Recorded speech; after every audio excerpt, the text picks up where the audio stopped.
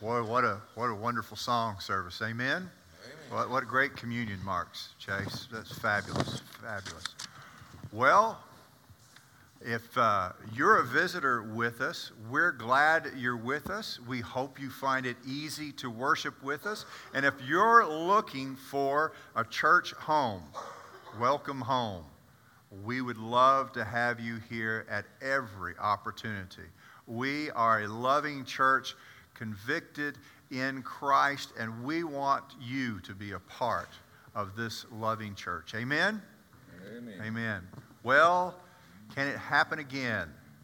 We've been on this for 16 weeks. And really what I want to do today is I want to take you all the way through again. From chapter 1 all the way to chapter 28. Now, Mike, I've been working on this, and I've got it down to 2.5 hours. So you just hold me to that, okay? Really what I want to do is just review everything we've learned quite rapidly, really. And then I want to make a point at the end. It has been fun. I have enjoyed learning in the book of Acts. I can't tell you how much I've learned in the last 16 weeks studying and being in the Word of the book of Acts. So let's hold on to our hats, try to keep up, and we'll rush through the first 27 chapters of the book. We started with asking what made this early church so attractive? What did they have that people wanted to have a part of it? And we decided, well, they were focused on the teachings of the apostles about Christ. And they had all things in common, and they shared in the fellowship and were devoted to one another. Scripture says they didn't even look at possessions as their own, but as stewards of over those possessions, how to use those possessions for the Lord and for the community. They worshiped all the time in homes and temples and synagogues. They worshiped continually. And then we moved on and we looked at fortress versus posse. Do you remember that? No? There's some heads going up and down, yes? We asked, does your church look more like a fortress or a posse? Does it look like a group going out to put down evil, to rescue people? Or does it look like a fortress trying to keep everybody out? And we decided that God uses people who don't obsess about past failures, that God's people see needs all around them. God's people focus on what they have, not what they don't have, and they make it all about Jesus. And they pray big prayers, big, challenging prayers. If you're a part of this church and you're praying prayers, publicly or privately, make those prayers big. Challenge Jesus to use you in ways that He's never used you before, in ways that might grow this church and grow you spiritually beyond what you have ever imagined. Then we looked at cultivating transparency, courage, and servanthood. It took us 3 weeks to make it through this one. As we developed TCS, we said when we have the differences of opinion, we should openly find solutions. Remember, some Hellenistic widows weren't being fed. So they came to a conclusion on how to solve that openly. And everybody thought it was a great idea. They didn't try to hide the problem. They didn't try to push off the problem. They embraced the problem and they found a great solution to it. We also decided that through Ananias and Sapphira, we could tell that God hates lies, and nothing puts the brakes or kills a movement like hypocrisy. And then we remembered if we're going to be the courageous people that we hope to be, that we must remember who we serve. Remember what Peter says? We must obey God rather than human beings. If we're going to make an impact on the world, I've got to remember constantly who I serve. And then we talked about servanthood has no place for victim mentality or the very idea of entitlement. You know, the worst thing that can happen is you walk through those doors and you think to yourself, what am I going to get out of this service? What am I going to get out of this gathering? When the first thing that you ought to think as you walk through that door is, how am I going to serve my fellow Christian? What am I going to do for the hurting, for those who need me to be Christ to them today? And we said, servanthood, the idea of Christian servanthood can have no part of entitlement. We can never think, I deserve this or I deserve that. Our focus has to be on others and what we can do for them. Amen? Divine appointments. I love this one. God, seizing God's opportunities. Those little times that God chooses an opportunity for you, and do you seize it or do you turn away from it? God could use discomfort to move us into mission. Remember that? Stephen is stoned. And what happens to the church? They're dispersed. They move. That one act moves them out of Jerusalem into Judea, into Samaria, and then into all the ends of the earth.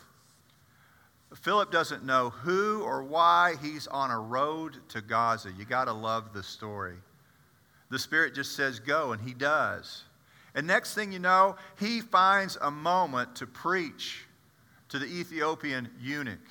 We've got to be willing to seize those opportunities, even when we really don't understand where it's going or why we're there. We need to look around and say, who can I be Christ to? We've got to remember also, and thanks for this great grabbing sentence, God can bridge all gaps, Chase. And he really can. Because there's never been two people more opposite than the Ethiopian eunuch and Philip, right? They broke down all the cultural, all the socioeconomic, all the geographical, all the barriers to bring Christ from one man to another. And then we looked at God in a box, right? We like to put God in this safe box where we think we've got him walled in and we understand him, right? And just when you think God's in a safe and predictable, he breaks out of that box. We saw this with Paul. He was the greatest known threat to Christianity of all time. He was literally going into other places to drag families back to Jerusalem, to have them beat, to have them tortured, to have them blaspheme, and some even to death, he tells us. Or how about Peter converting that centurion, that Gentile? About converting the Jewish occupier of Jerusalem. And not only does he change this centurion's life, who is a God-fearer, he brings him to Christ, and not just Cornelius, but his entire household he brings to Christ. God's out of the Jewish box, right? And now he's going everywhere to all Gentiles. Folks, can you imagine the impact that this centurion would have had on the army in Jerusalem? Then we went to slow drift, something we can all, if we're not careful, we can be guilty of, right? It is the slow drift. We don't focus on forms and patterns, right? We focus on Christ. Amen? We understand God purifies our hearts, not rituals, not customs, or traditions. We don't, and we shouldn't make it difficult for people to come to Christ. James, the half-brother of Christ, tells the Jerusalem council, he says, "It is my judgment, therefore, that we should not make it difficult for Gentiles who are turning to God." As we try to change Northwest Arkansas, we need to remember that we shouldn't be making it difficult for people to come to Christ. The unexpected. Don't be surprised when God shows up in your life and does things that you never imagined he might do. Even the best of us miss it sometime. That was Peter. He's rescued from jail in the middle of the night. His chains fall off. He gets to leave the jail. He has to walk an entire city, the length of an entire city street before he comes to his mind that he really is being rescued. And I got to ask you, how many times has God rescued you in your life and it took you a few weeks, maybe months, or maybe even a year before you could look back on it and go, that was God working in my life the whole time? Or how about when Peter finally does get to John Mark Mary's house and he knocks on the door and Rhoda comes to the door, Rosie comes to the door, and she hears Peter and she goes back inside and she says, Peter's been released for jail. The very thing you've been praying about. And everybody says, you're crazy. You don't know what you're talking about. Folks, can I tell you, in your life, there are going to be times that you recognize God and Christ working in your life, the Spirit leading you to do things for God. And people are going to say, Ellen, you're just crazy. Don, you're out of your mind. Don't let that discourage you. Not everyone will recognize what's going on around you. You just keep working. Go back to the gate and open it. Peter's on the other side. And then we talked about perspective, another one of my favorite things. We talked about having a godly perspective about life. We see Paul. He's over in Turkey, and he wants to go to Phrygia. He wants to go down to Asia Minor, and the Spirit keeps saying no, no, no. And he's already been to Lystra and Derbe, and he's wanting to go a new place. But the Holy Spirit says, no, I've got something for you. Go where? Where was the call to? The Macedonian call. And he goes to Philip, and everything works out perfectly, just the way he always imagined, right? No. See, he wanted to do things, and the Holy Spirit said no, and he redirected him. But then when he gets there, there's not even a synagogue to worship in. And worse, he does an exorcism, and it gets him thrown in jail and beat half to death. And we today, if I send Levi to Africa, and in Africa, they take Levi, they arrest him, and they beat the hide off his back, and they lock him in stocks and chains, I'm going to see that as tragedy. And Paul saw it as opportunity, right? And because of that, he relabels tragedy as opportunity, and he saves the Philippian jailer and changes his life and his whole family's life. And then Paul goes to Athens, where we had the very uncomfortable discussion about modern idols, right?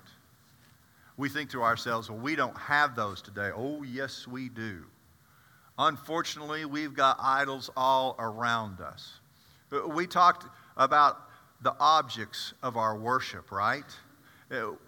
How we sometimes worship power, title, prestige, popularity. How sometimes we worship money, material things. Sometimes it's food, drug, anything that really can master us. Paul tells the Corinthians, I have the right to do anything you say, but not everything's beneficial. I have the right to do anything, but I will not let anything master me. I will not be mastered by anything. Paul's saying, yeah, there's this huge freedom in Christianity. But the problem is, if you're not careful, not all those things are beneficial to you, and if you keep doing them, before long, it will master you and have control over you. And suddenly, you've got an idol. Then we moved on to flexibility and perseverance. The ability to adapt to change, yet remaining steadfast to your goal. Man, if there's a story that the churches of Christ across the world need to hear, it's this one. The ability to adapt to change, yet remain steadfast to your goal to bring Christ to the world. Paul did not give up preaching to the Corinthians, even when they forced him out of the synagogue. What did he do? He walked across the street to a believer's house, and he continued on preaching there. When he gets to Ephesus, he spends 3 months trying to convince the Jews there that Christ really is the Messiah, and not until they literally start to malign the way, they start to make Christianity look bad, does he leave there. But then he just goes and he finds a hall to preach in, and he preaches there. He stays with the brothers and sisters in Christ for 3 years in Ephesus. What persistence. Paul is willing to do whatever it takes to grow the church. Folks, we get upset when somebody asks us to move to a different seat. We get bothered when someone sings a new song. We get upset when the carpet is not the kind we had wished for. We get bothered when the air conditioning is not perfect. Are we really willing to do whatever it takes to bring people to Christ?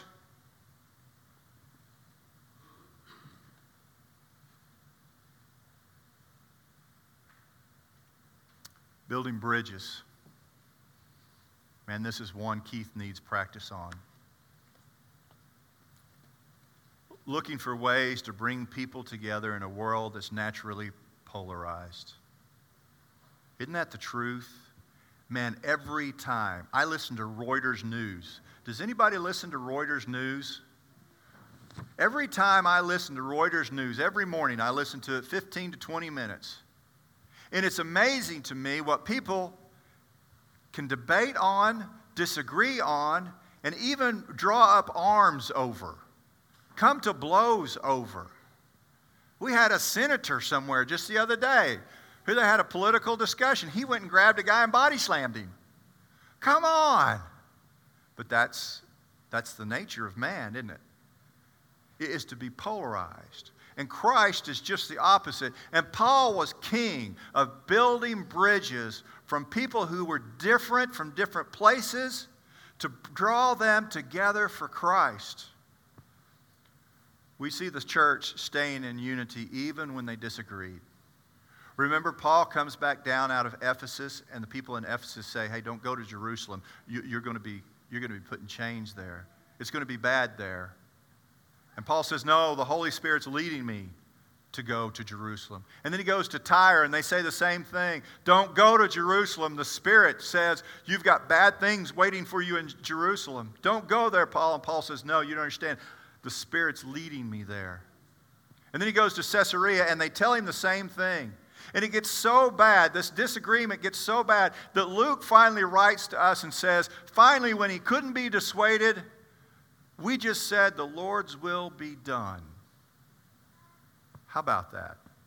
David, when you and I can't agree on the best way to accomplish the Lord's work, we can still be in unity, and you can still look at me and say, Keith, I think you're crazy, but the Lord's will be done. And we still love each other, and we still care for each other, and we're still in unity, even when we disagree about the best way to accomplish God's work. We talk a language people can understand. We had fun with this one a couple of weeks ago, right? Remember when I gave you a sentence that you couldn't understand, and then I gave you the sentence you could understand quite easily? But you know, Paul talked Greek, Aramaic, and Latin, all so he could move people to Christ. We need to talk in ways that are meaningful to people to bring people to Christ. We got to do what Paul did. We got to admit our mistakes. If we're going to build bridges between us and the lost, we've got to be willing to look at the lost and say, listen, this is where I was, and this is where I am now, and I got there through the grace of the Lord Jesus Christ. And then we must tell our conversion story if we're going to build some bridges. We got to tell people, this is where I was, and this is what Christ has done for me. And this is how I go to sleep at night with peace. Peace that passes all understanding. This is my heart before Christ, and now I want to tell you my heart now is different because He takes hearts of stone and He makes them soft like flesh. Then we talked about shipwrecks. Man, everybody's going through a storm in life, has a shipwreck story to tell. Paul's no different. But how we deal with those storms is very important. We do what we can, right? When we're in a storm. We be proactive. We look at what we can do without.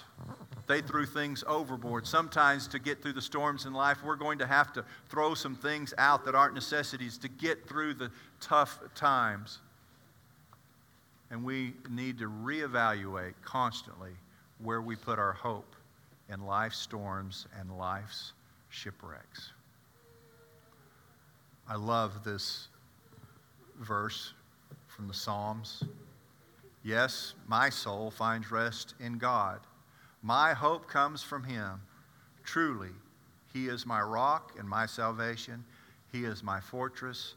I will not be shaken. Well, how's that? 20 minutes. Johnny, write it down. That's 27 chapters in 20 minutes. Pretty good.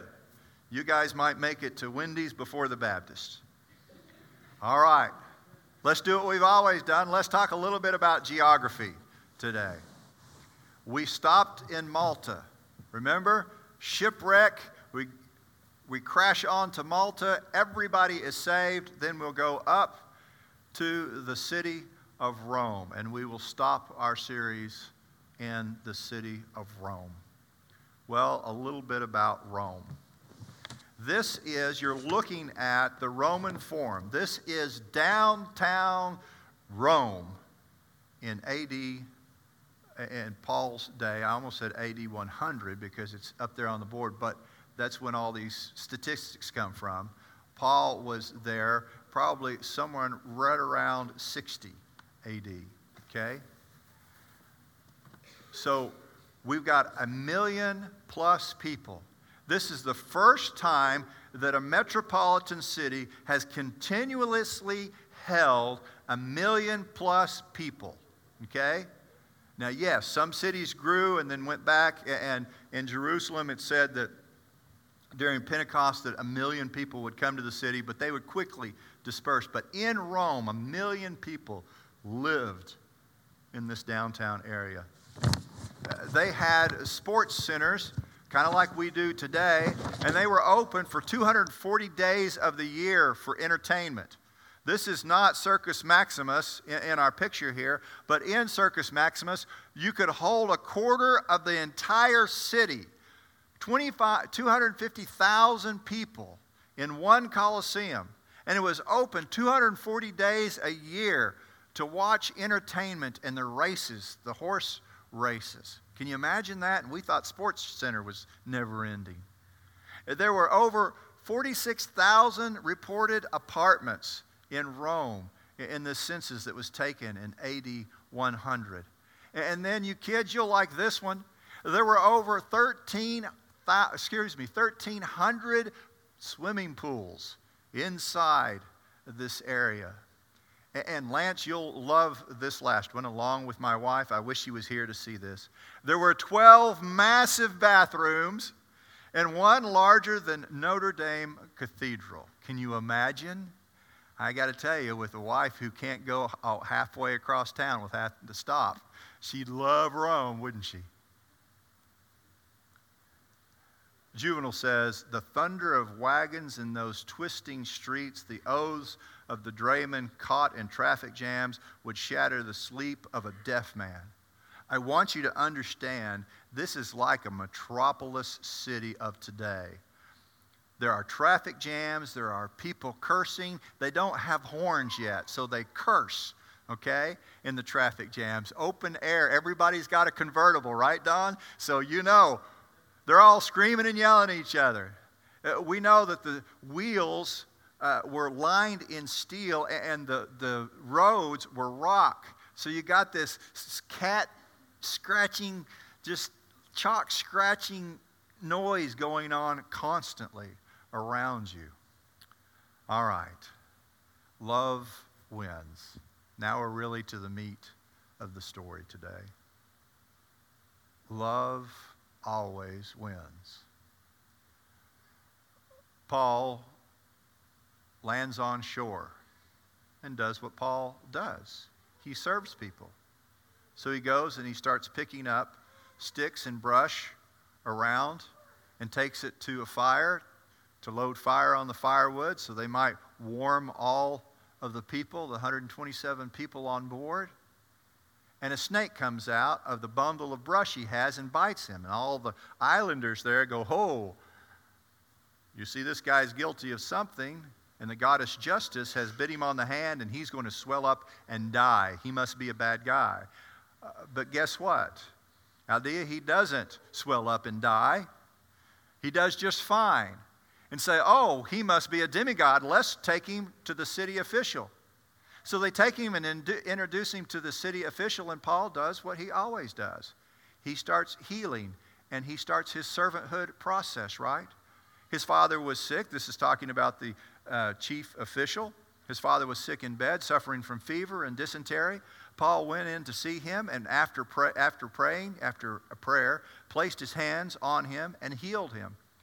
When this had happened, the rest of the sick on the island came and were cured.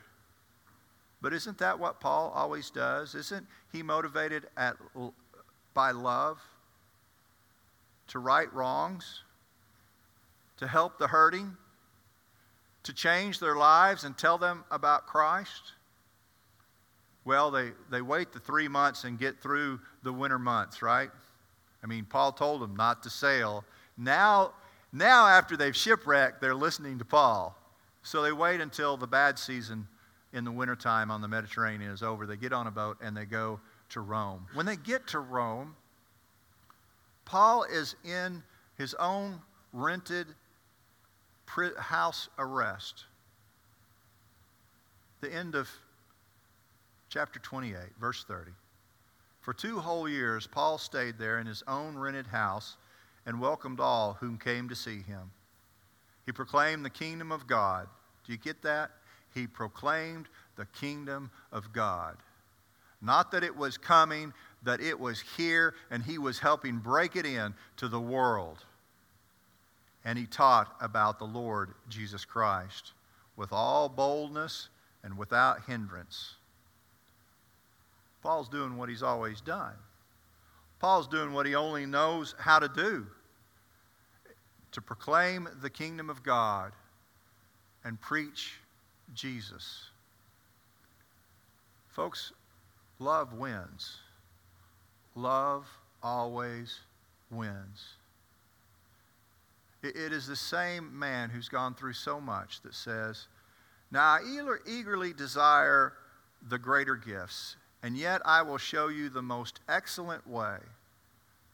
Paul's named off all these spiritual gifts you could have, but I want to tell you the most excellent way. And then he goes on to say it's love. Love is patient. Love is kind. It does not envy. It does not boast. It is not proud. It does not dishonor others. It is not self-seeking. It is not easily angered. It keeps no record of wrongs. Love does not delight in evil, but rejoices in the truth. It always protects. It always trusts. It always hopes. It always perseveres. Love never fails. Now, I got to tell you, that is an incredible statement from a man who has had the snot kicked out of him time and time again. Take a look at his sufferings. Compare it to your life, and you tell me how it compares. He's been in prison more frequently, been flogged more severely, been exposed to death again and again. 5 times I received from the Jews 40 lashes minus 1. I don't know why he just doesn't say 39 lashes. 3 times I was beaten with rods. Once I was pelted with stone. 3 times I was shipwrecked. I spent a night and the day in the open sea. Man, I can't stand to swim in the pool for more than about 3 hours. I start to shrivel up. Can you imagine a whole day and night in the sea? I've been constantly on the move. For the last 30 years, as we track Paul, for the last 30 years, the longest, Mary, he ever stayed at any place was Ephesus, and that was only for 3 years and 3 months. Can you imagine for the last 30 years of your life, you've constantly been on the move? I thought Anna was going to divorce me when I moved her 10 times in the first 10 years. I've been in danger from rivers, in danger from bandits, in danger from my fellow Jews, in danger from Gentiles, in danger in the city, in danger in the country, in danger at sea, in danger from false believers. That one hurts. That one can destroy people. People who act like they're Christians, tell everybody they're Christians, but they're really not. And their opportunity in life is to put you down, is to put you aside, is to make you look bad. And Paul gets past those people anyway. I've labored and toiled and have often gone without sleep. I have known hunger and I've known thirst. I've often gone without food. I've been cold and naked. Remember him in that jail in Philippi, laying in the stocks. When those come off, he has to put his garments on, right? He's naked, back opened up, bleeding. And there he is singing songs of praise. Besides everything else, I was faced with the pressure of my concern for all the churches. That guy says, love wins. Love never fails. If we'll let love motivate us, love direct us, love humble us, love will never fail us. Now, I'm not talking about that fleshly desire or lust of the eye or puppy love. I'm talking about unconditional love of God that protects, that trusts, that hopes, always perseveres. Can I get you to stand? Get ready to sing and pour out your heart in praise. Today, if you don't know the grace of the Lord Jesus Christ, if you don't know the love of the Father or the fellowship of the Holy Spirit, won't you change that today? Won't you commit your life to God today? Because His love never fails. Jacob.